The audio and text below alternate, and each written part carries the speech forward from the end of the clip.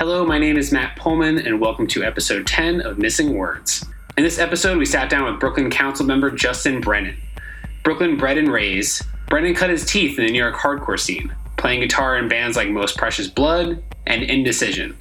After years of touring internationally, Brennan took a step back from touring heavily and started diving into a variety of different career paths, including getting involved in union organizing, government affairs, and educational work. As a lifelong resident of Bay Ridge, Brooklyn, Brennan saw firsthand the issues that his community was experiencing. His post-music life culminated in him running for council member in the 43rd District of New York in 2017. Brennan ended up winning that election with just over 50% of the vote. Just looking at Brennan's Twitter account is so different compared to most other politicians. One moment you might be seeing tributes to Sonic Youth, or you might see him sharing his own personal battles of the crumbling MTA, or even fighting the, now, failed attempt to move Amazon to New York City earlier this year. But contributing to that uniqueness is Brennan and his experience in the punk and hardcore community. Being in a band certainly must give you a different tool set, especially when it comes to dealing with the political spectrum. As his Twitter profile states, never took a poli-sci class, not a lawyer, toured the world in a van. But even with that different mindset or background, there were challenges in establishing himself after winning that election. I guess the biggest challenge is time management, as boring as that sounds. Sounds like some bad, corporate, audiobook.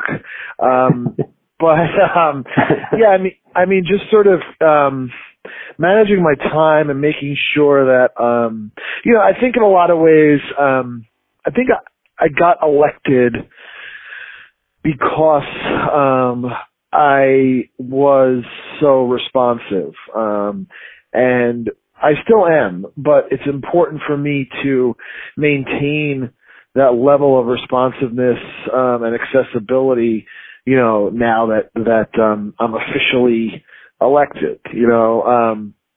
I don't want it to be like the guy who was running for office and he was so responsive and easy to talk to and easy to get to, and then he gets elected and you don't hear from him again, So right. I think part of that is sort of my own, goals that I set for myself to make sure that I maintain that level of accessibility or whatever as much as I did as a candidate or as an activist or a community, organizer or whatever. That's been tough. And, just prioritizing stuff, different legislation that you want to get done. And, I'm still a big believer in, the average person, resident walking into your office and saying there ought to be a law.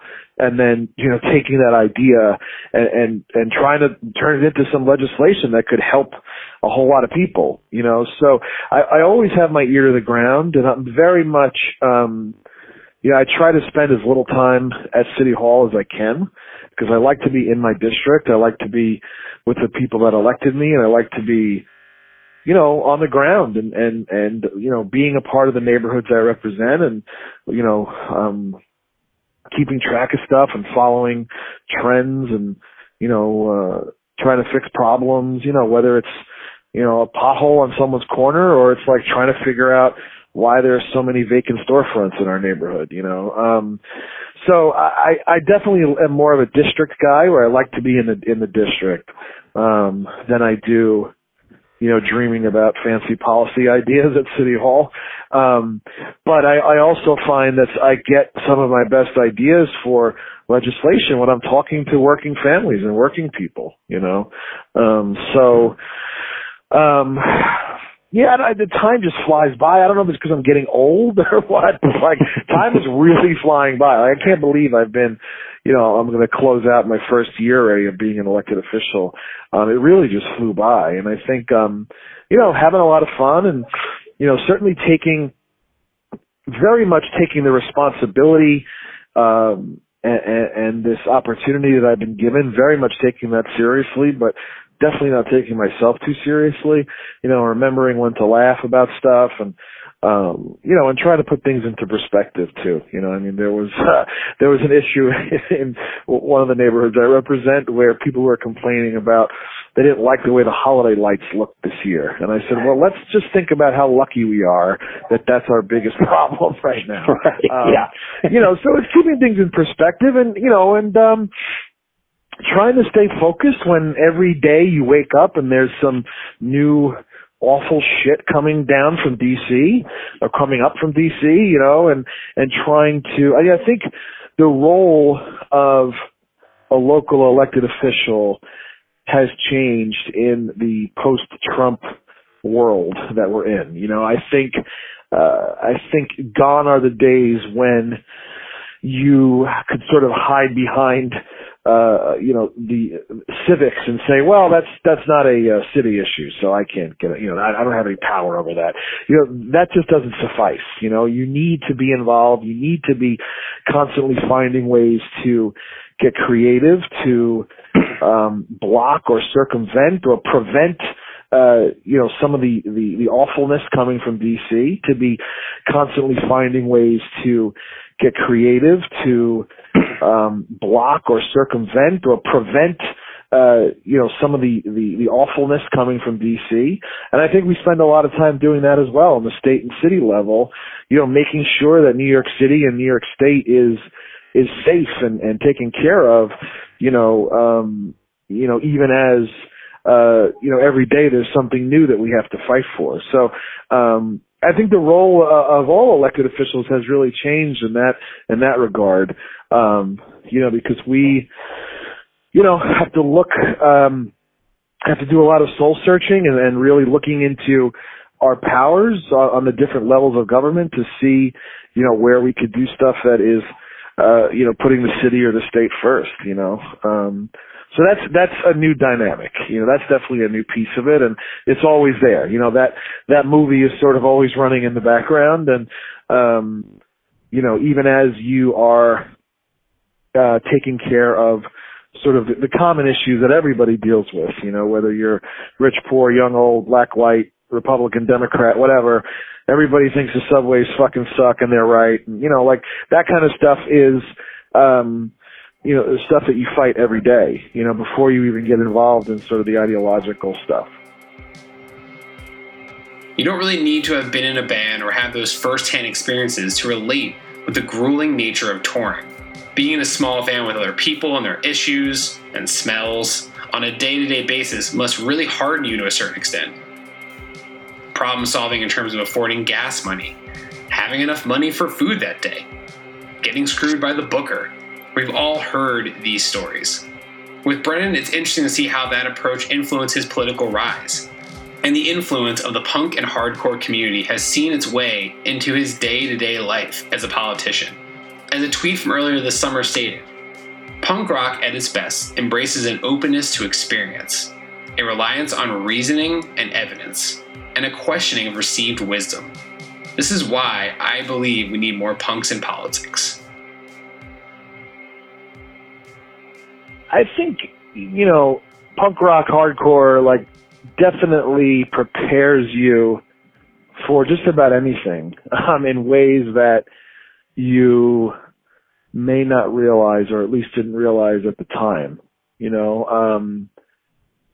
Dealing with shit especially spending so much time on the road where every day something new is thrown at you, and meeting kids from so many different backgrounds, whether you're in South Africa or Australia or Texas, and finding those sort of common bonds, I think that's a very valuable lesson, and something that, you carry with you, that you can always get to some sort of common ground with people. And I think in politics, especially today, that's super important. If you can empathize and sort of, come to an agreement that we may not both agree with the way to get there, we still probably want to get to the same place.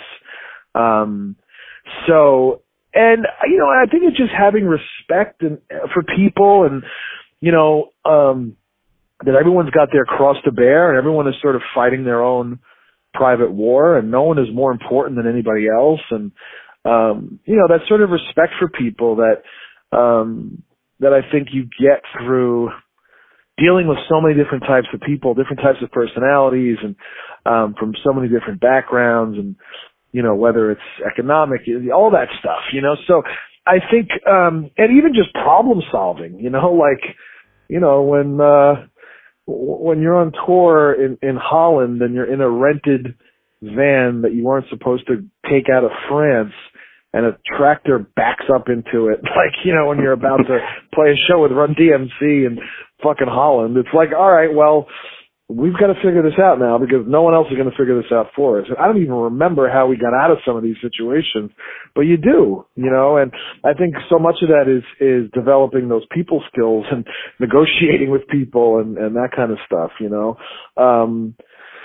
And I think it just gives you this sort of sense of fearlessness that prepares you for, you know, you see things just much more clearly. And I think you don't have some of those, you know, like I did development for a while, like fundraising and stuff, and I was never intimidated by, you know, having to ask you know, some donor for like $1 million, you know, because I've slept on floors and I've, like, you know, like, so I think that, you know, it just builds this sort of confidence in you that, you know, anything is possible and, you know, it reminds you of what's important, your friends and family and experiences, and life is short and all that bullshit. So I think it just gives you a little something extra that, you know, you can't learn in school, and that the people that have followed the typical path, you know, may not be familiar with, you know, because it just opens you up to so many unique experiences that can never be, you know, recreated, you know. There's so many places that I've gone to and traveled with the bands that, like, I'll probably never go to again, but even if I did, like, it wouldn't be the same experience. I wouldn't see it or experience it the same way I did as, like, you know, a teenager or 20-something on the road, you know, with my best friends, like, playing songs that we wrote in high school, you know. But I found, it's interesting because I've definitely found that there's a bunch of, you know, you run into a lot of people who eventually gravitate towards this space, whether it's running for office or in policy, or, you know, or good government kind of stuff. Like, you do run into folks who are from the scene, you know, and they sort of never put their toolbox away. Like, they kind of just took what they believed in hardcore or punk or whatever, and they just kind of bought a suit and made a life out of it, you know. So, which that is very inspiring to me, you know, to see, you know, like if I give a speech and I say street by street, block by block, and someone goes, I know where that's from, you know. So, like, that's really cool, you know, that there are some folks who, you know, when the music stopped, they didn't just like fuck off and go do something else, you know. That's inspiring to me, you know. Even people that weren't, like, I wasn't necessarily political back then, but I was certainly, you know, interested in animal rights, you know, issues and AIDS activism and that stuff as I was getting into hardcore. So, you know, just sort of being so, you know, inspired by what you learned through those experiences, or it made such an impact on you that you didn't want to just say, like, oh, yeah, I used to be a hardcore kid. Like, you know, you wanted to, like, try to, you know, assimilate it or make it part of your career or whatever, you know, like what you did after you grew up, so to speak.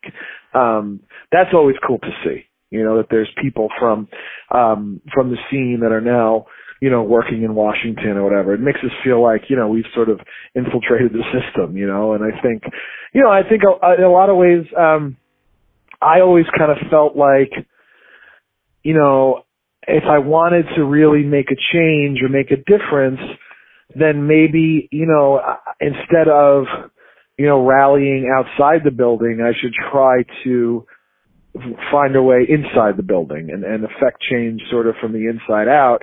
And that's what I ended up doing, you know, and it's cool to see that other people sort of took that same route. Brennan is a part of the youth-oriented movement tackling the political realm on various different levels. His story and rise is similar to others from the past couple years. Max Rose from Staten Island, Alexandria Ocasio-Cortez, Beto O'Rourke, and many others. There are so many different backgrounds and people rising up in the age of Trump to make a difference in their community. Regardless of class, income, or gender, people are pissed off and taking to their communities in order to bring change, and we are seeing that effect in the political sphere as well in many ways. You know, look, I think the midterm elections always are a correction on whoever is currently in office, right? I mean, I think that's just historically what it looks like. I think that there's obviously a lot of buyer's remorse and folks that voted for Trump and because he sold them a bill of goods and told them that, you know, he ran on this sort of bullshit populist agenda that he was going to put people back to work and all this stuff that he's, you know, there's no way he was ever going to be able to do. So I think people are still having some buyer's remorse, big time. I think that, you know, I think you have candidates now who are attractive to voters because they're really focusing on putting people over party. You know, the candidates that I endorsed and really helped work for this year were definitely folks who fit that description, you know, and you know, I think in the world that we're in right now where everything is so tribalized and everyone is sort of retreated to their little tribal corners, you know, it's important to you know, get back to basics and talk about stuff that you know, affects people no matter where they're from and no matter what they believe, you know, and I think getting back to that sort of, you know, fighting for working people, I mean, that's something that it doesn't matter, you know, what party you're with, you know, so I think the democratic values, I mean, you know, you got to get back to basics of like fighting for working people and you know, realizing or recognizing that everyone is trying to make a better life for their kids and provide for their families. And, you know, it's just this basic kind of stuff that gets lost in the noise of, you know, Fox News or even MSNBC, you know, that this constant partisan drumbeat, you know, and I think that resonates with voters. You know, I think voters want to know your track record. They want to know what you've done before you were running for office. I think that's important, especially in local elections. They want to know, you know, what you've been up to before anybody was looking, so to speak. But I think that sincerity and that willingness to roll up your sleeves and fix problems as they come and always put people first and put the people that elected you first and foremost, I think that's always going to be, you know, the best way to run and the best things you could ask for in, you know, in a candidate. It's so easy to feel helpless and overwhelmed. But the other side of that coin is when you feel like doing something and don't have the outlet for this rage or desire to get involved. It's a hopeless feeling, and one that cannot be solved by retweeting a post or sharing an article in the social media bubble. Brennan serves as an example of a way to speak up and take the power back, but even he experiences those issues as a politician. When we spoke a couple months back, New York was about to be the new home for Amazon. A move that just seemed totally unnecessary, the amount of jobs here, and totally unnecessary as the city's subway seemingly crumbles around its citizens. But there was so much protest for the move that Amazon eventually scrapped the idea entirely. It was a win. It showed you could win and not back down, despite the challenges. But there are many challenges ahead. This was just one example of how one's influence can shape results in their community. You know, they don't make it easy. You know, I mean, there was a hearing the other night for an MTA hearing on the second night of Hanukkah that started at 5:30 on Staten Island. It's almost like, I mean, if you don't want us to come, just why have the fucking hearing? You know, why have a public hearing if you're doing everything you can to make sure the public can't get there? I like to think that people realize the power that they have now more than ever. I like to think that people realize the power they have over the people that they put into office. You know, if I get a phone call from someone and they're concerned about something, like, I take that seriously. I don't need to get 50 phone calls, you know. I think that you should never underestimate the power of, you know, taking it to the streets and making your dissatisfaction known and writing to your legislators. I mean, people need to realize that the power is in their hands, and they put us here, and they could take us out of here if they don't think we're doing a good job. And that's something that I value, like that keeps me honest. It keeps me on my toes, and that's how it should be. And I work for my constituents. They're the ones that elected me. So I think it's important that you have legislators sometimes need to be reminded of that. And I think, look, I think some of the in some ways the deck is stacked against us in the sense that as far as, public transportation is concerned, being controlled by the state legislature,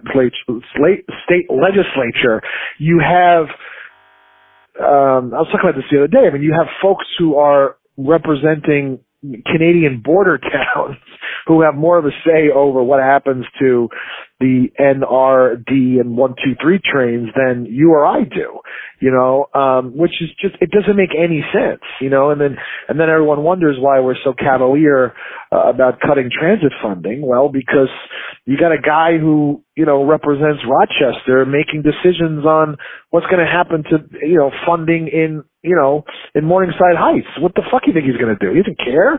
Why should he? So, there's certain things there where I think, people definitely need to be educated on.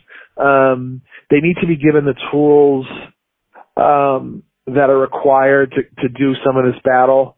I think, the court of public opinion is very, very important and a really, really valuable, tool, in the arsenal, but I, at the same time, I understand why people, just kind of mumble and grumble and buy a copy of the New York Post and go to work and think nothing's ever going to get better. Those are the folks that I'm trying to get to, between people like that and people who I worry suffer in silence and don't know who to come to, don't know that there are people who are elected to help them with problems that they may feel are insurmountable. That's the kind of stuff that keeps you up at night if you truly care, for every person that, complains that a car is blocking their driveway as if that's their biggest problem in life, there are people who don't know where the next meal is coming from, and it's sort of, it's your responsibility, I think, as an elected official, as a leader, to put yourself out there so these people know they can come to you with their problems, whether they're big or they're small, but I think people just need to stop underestimating the power that they have and letting their voices be heard, and because, politicians do listen, and even if they're so, self-satisfied that all they listen to is because they're afraid they're going to lose their job, well, then that's the power you have over elected officials to say, look, if you don't, take this seriously, well, I'm going to remember this, when you're up for re-election in 4 years or 2 years, whatever it is, Right. Yeah. And that's the power dynamic. Like, it shouldn't feel like it's a threat. That's how our democracy is supposed to work, The overall cultural acceptance of vegetarian and vegan lifestyles keeps advancing. Burger King is going to sell the Impossible Burger, which is pretty astounding. Dunkin' Donuts is going to have it as well.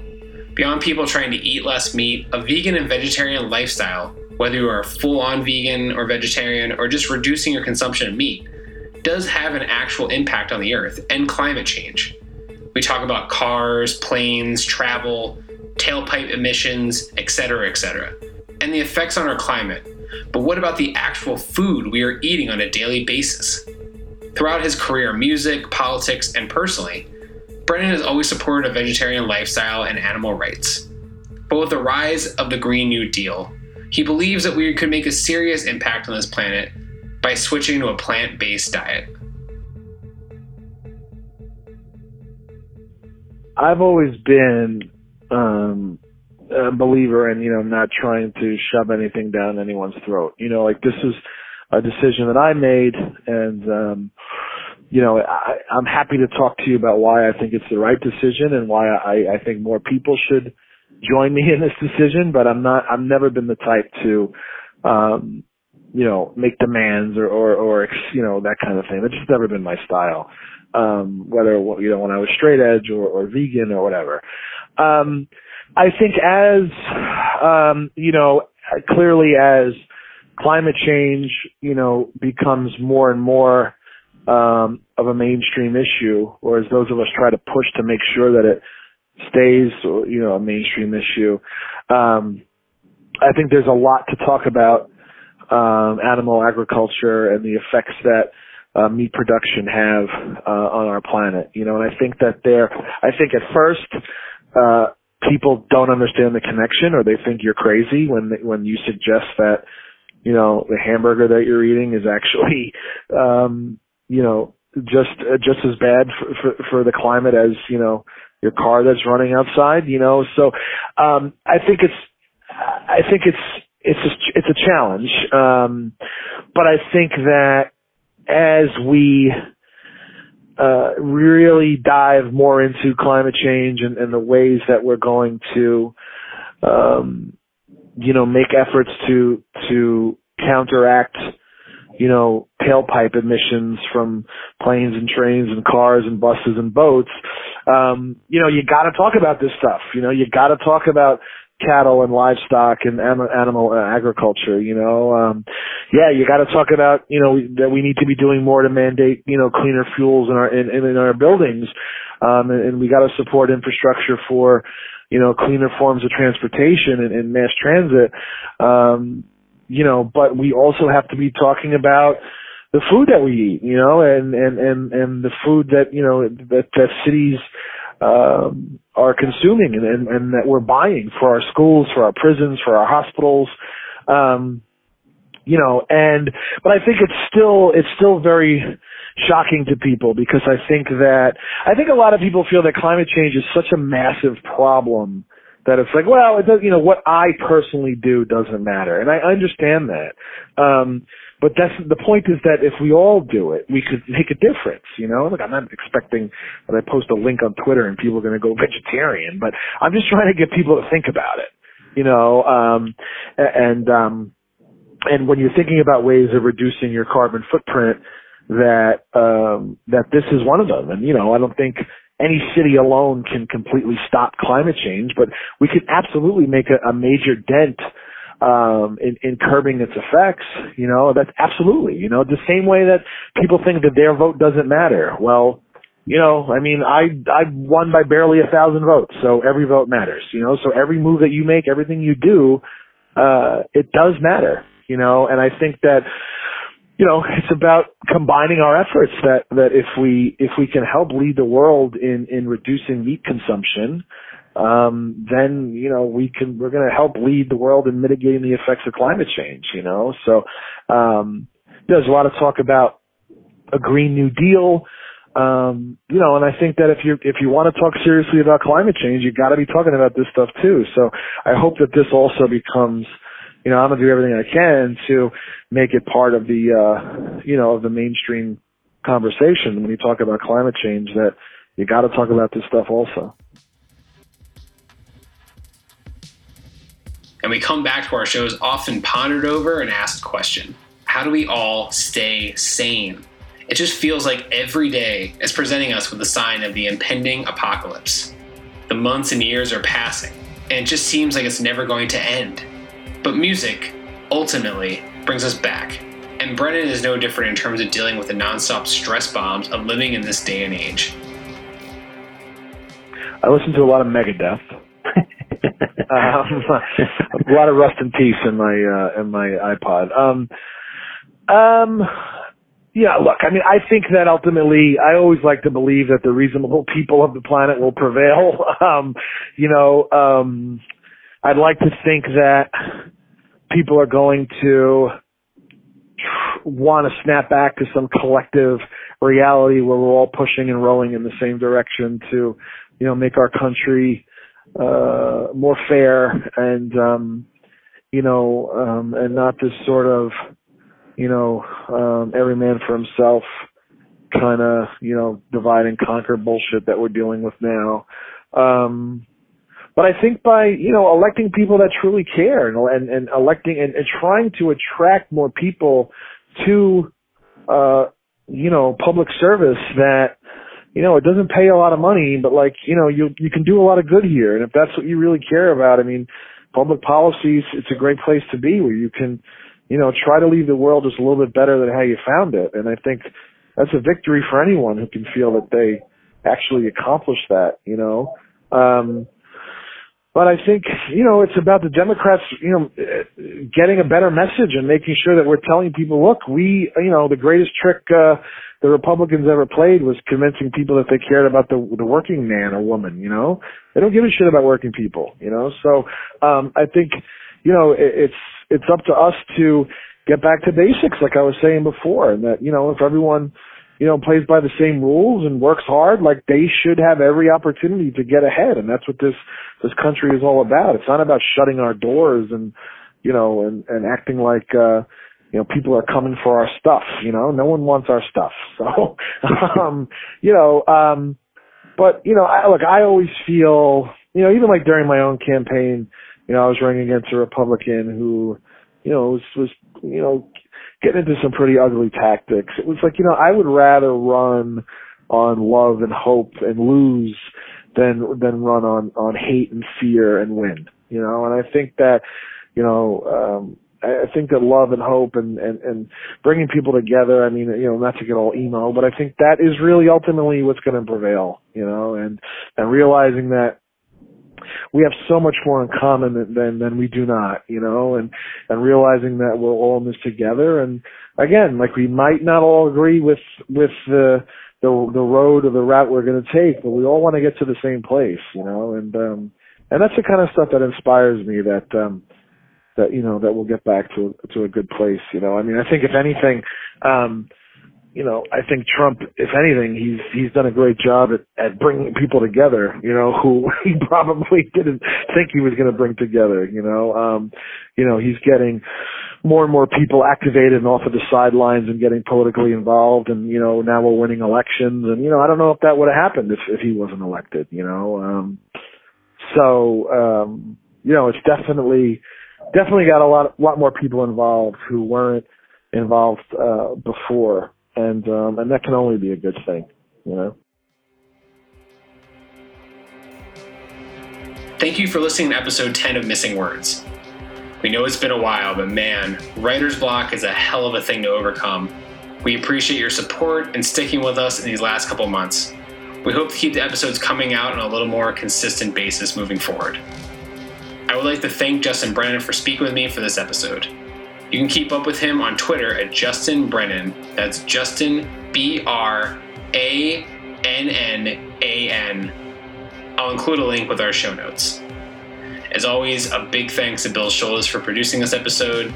Please subscribe to the podcast through however you are listening to me speak today. Again, thank you for your support of the show, and we will be back soon enough with episode 11 of Missing Words.